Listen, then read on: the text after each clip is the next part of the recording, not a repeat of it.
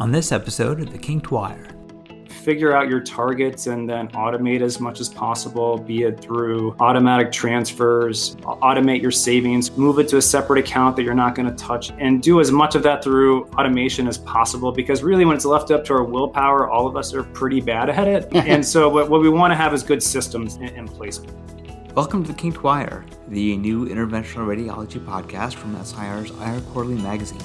You can learn more at our website, sirweb.org/kinkedwire. And this episode is brought to you by Varian. Learn more at varian.com/is.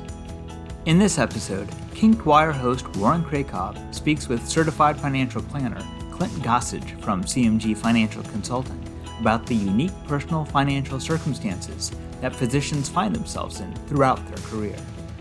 Clint, thanks a lot for being here. And I think it's more than a little ironic that we're recording this discussion on finances and financial planning for interventional radiologists on the day of the greatest stock market loss in something like the last 30 years. But I think it's a good entree into what for a lot of us as physicians and in healthcare in general is something we just don't really have our heads around so much, financial planning in general. Do you notice that your job or what you do is different for doctors as compared to other professionals you might work with?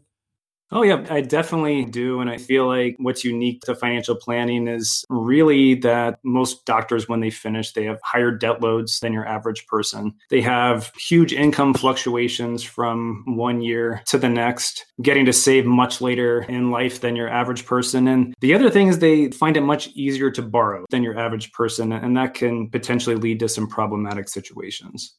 There's a lot to unpack there, I think, as they say, and that's good. I'd like to actually start with the debt side of things. Sure.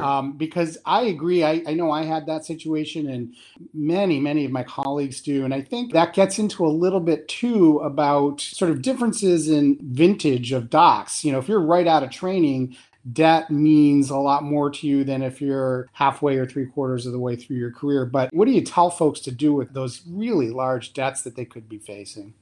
I would say the biggest thing is don't ignore them. That's where I see the biggest amount of trouble, where it's like, okay, I'm going to stick my head in the sand and one day I'll just make enough money and it'll just kind of magically go away. And then wake up and realize, okay, the money, it's a lot, but after taxes and all of these new expenses that I have isn't as much as I thought that I could just like magically make the loans disappear. So I think it's worth really understanding if loan forgiveness is a potential option, or if you really are in a situation where you may have to buckle down for a few years and instead focus on repayment and realize that, okay, to get out from under these loans, I have to understand that I basically have a mortgage already. And so it's probably not the best idea to be buying like another big house purchase on top of that and owning 2 homes at the start of my practice. So I think it's the best idea is really having a plan of attack beforehand and before a person goes ahead and locks into some life-changing purchases, because it's much tougher to undo that than plan it all out from the beginning correctly. So in other words, accountants, lawyers, other professionals, you may not have to give them that advice, that specific advice to sort of hold back on their spending for a number of years just because their debt profile is so different. Is that accurate? It is accurate. And, one is like when you look at your average professional, like be it accountant or attorney, they're starting their practices much earlier in life, right? So it's in your early 20s. So that payback window is really beginning much earlier. So it's a lot easier to tackle them, start paying them back. And by the time you're in your 30s, hopefully have those paid off. Well, doctors aren't like that. Your average doc is finishing their residency and fellowship in their 30s at that point, and just now being able to realistically start paying back those loans. And that can take often until they're in their 40s. So it's a much later time in life when that is actually beginning for most of those professionals. My colleague, Jamin Shah, who really helped out with a lot of the planning for this, had a great line, which is live like a resident during the first several years after training, which I think is sort of what you're getting at or talking about. That is something that we as physicians or IRs have to sort of be aware of. And I think that's great advice, and it helps from so many things to really save some money the first few years out, because often allows you to pay back all your student loans and really catch up on saving. And if you've already put to, let's say, 5 years worth of savings away, it makes buying that house, maybe buying a nicer car, putting more money into travel that much easier because you have some money at that point that's actually compounding in the background instead of all of the money coming and having to be from your salary. So in a way, even when you're done with training, you're kind of, you're not done with training in a certain way. I mean, unfortunately, no. We kind of see that clinically too. So, I mean, yeah, I'm sure. Along those lines, though, in those first few years, when you've got like a lot of things in mind, maybe you do want to start a family, you do want to buy a house, but understanding your advice. But what about things like saving for that house, saving for an emergency fund, saving for retirement, but yet you've still got to service that debt? I'd say that's the biggest question or most frequent question that I get is that. Okay.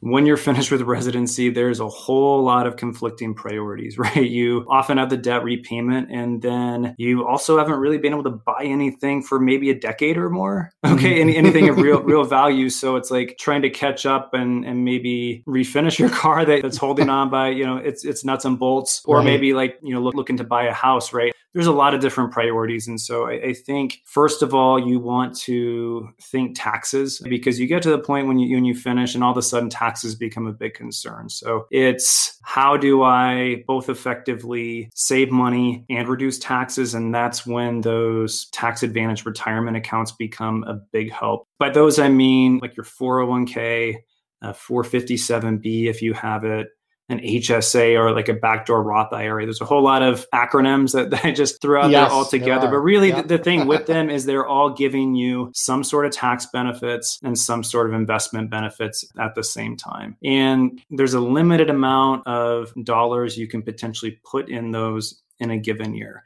So hopefully at some point in your career, you'll be at a point where you're saving much more than that and want to have as much that's tax sheltered as possible. So start with that early on your priority list. It really helps get everything else in line. I would also say, the next thing is definitely the emergency fund. And those two should go hand in hand. And a lot of that is really done by sketching out, you could call it a budget. I prefer to call it a cash flow plan of what your income's going to look like over the next year and what your major expenses are and kind of what's left. Because that really helps define, I either have this much going towards rent, car payment, maybe a mortgage. I want to put this much toward my student loans. What do I kind of have left over for everything else? And if all of that preparation is done earlier, it's a lot easier to know how much money there is left to be able to prioritize towards all of those conflicting objectives. And it's like I mentioned before, it's much more difficult to unwind all of those things if the house is already bought and the car is already bought. And there really wasn't a lot of thought put into the student loan plan.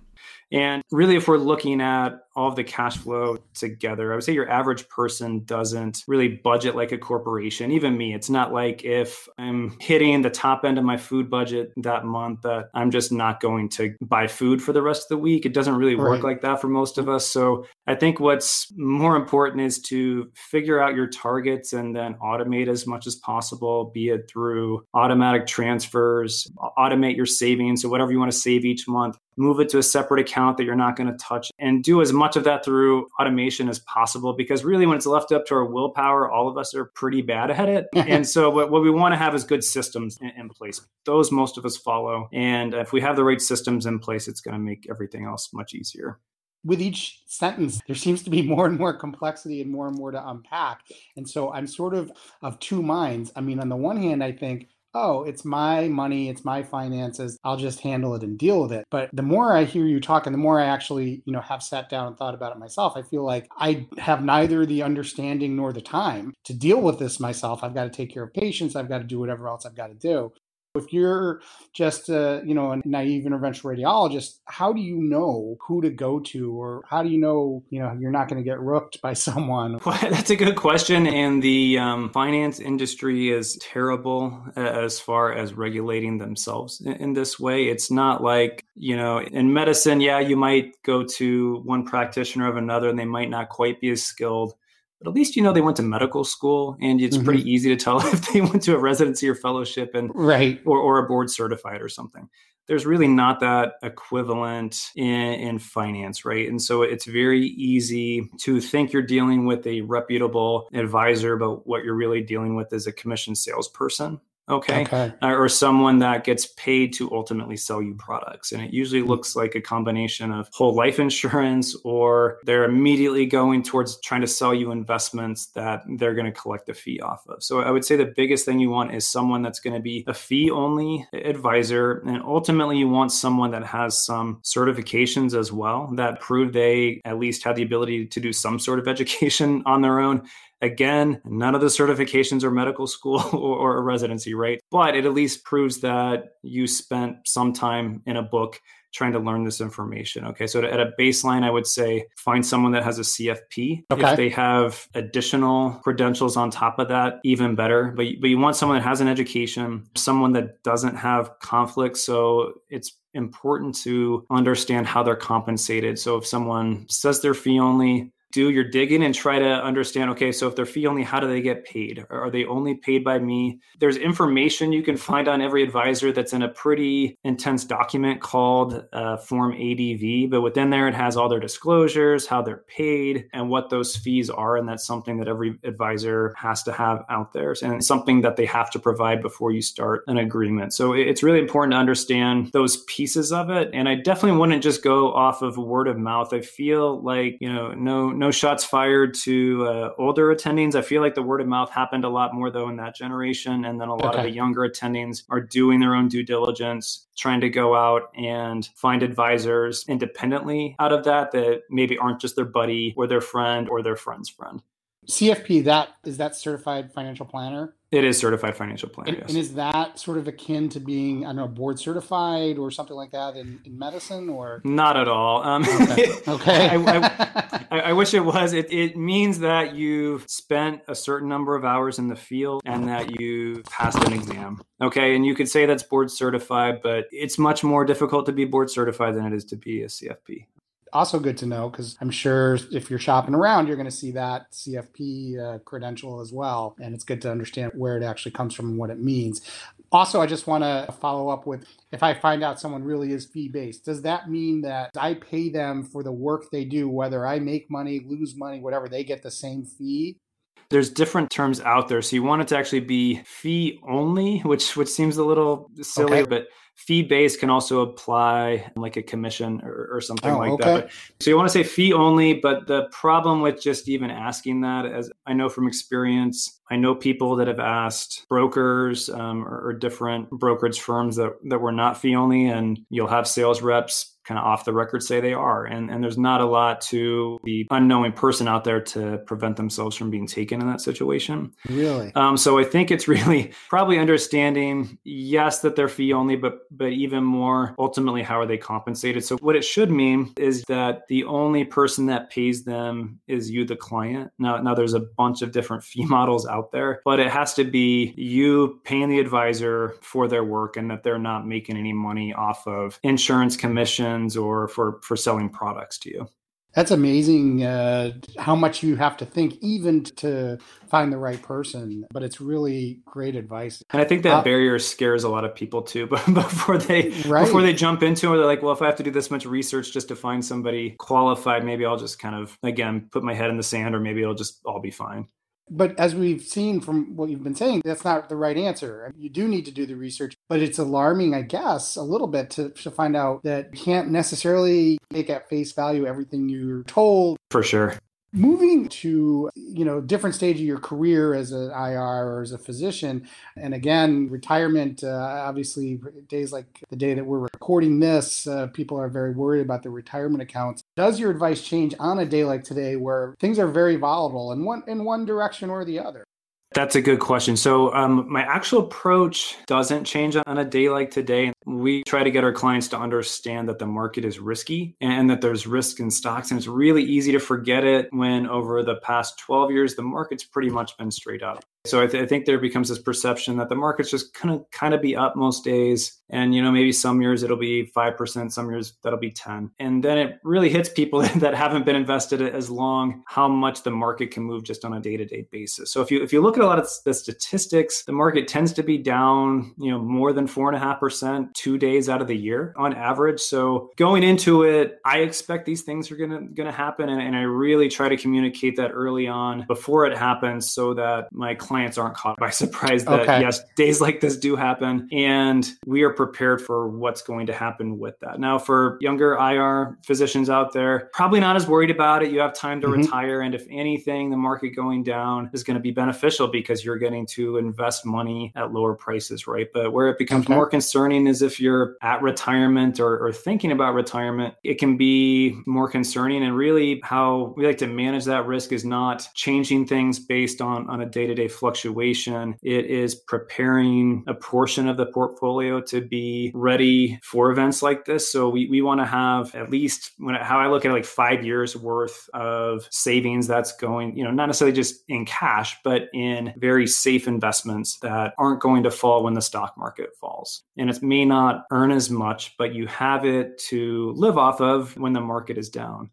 And that's for a couple of reasons. One, it's not going to fall during times like now. You've seen bonds actually be up over the past couple of weeks. The other thing is it prevents you from needing to sell stocks while they're dropping. And that's where most people get into trouble is times like this, either panic selling and just going all into cash or selling their stocks after they've already fallen. Ultimately, what you want to do with your stocks is let those be able to sit there and grow for a long time. And if you're selling because of day-to-day movements, you're not giving those positions any time to grow back to where they were, hopefully grow above and beyond that in the future.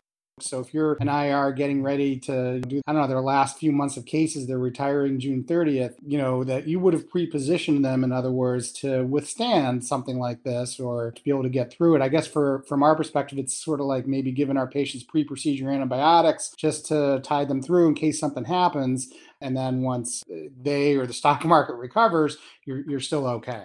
For sure. And I think a big part of our talk, and you could see it as maybe part of the pre-disclosures that you give your patients as well. We go through what does a recession look like, and we should be expecting significant market downturns to happen every 6 years or so on average. So we've been much longer than that, since the last one. But I've been trying to communicate over this past year that that's unusual that we've been up for this long and that we should expect there to be a big downturn, and we should be expecting those about every 6 years, which is more often than I think most of us think.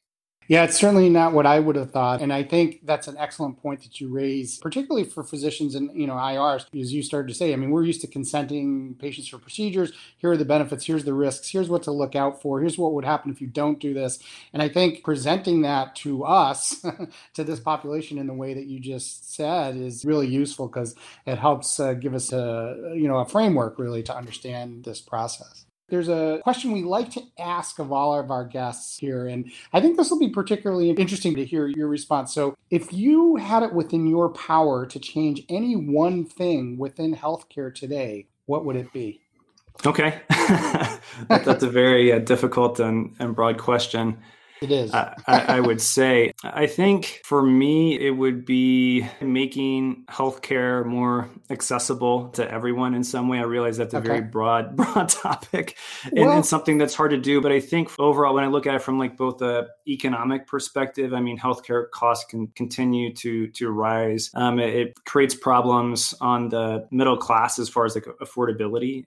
I would love it to, it's not that I don't want physicians to be compensated by any means. My wife is one. So, I also, I think it's important when we look at a lot of the numbers of how many are either uninsured now or not able to receive access, especially during times when we're considering pandemics and some of the broader things that are going on out there, and people that might be scared to go receive treatment because they're not sure of what the bills are going to look like. So I'm not exactly sure of the solution on that. I wish I had one, but if I just had the carte blanche authority to kind of make that happen, I would love to do that. That was Clint Gossage, CFP, talking about financial planning for IRs. We thank Clint for his time, Varian for supporting this episode, and you for listening to The Kinked Wire. Our host is Dr. Warren Krakoff. Our editor is Dr. Jamin Shaw. Our production manager is Dr. Jason Fisher.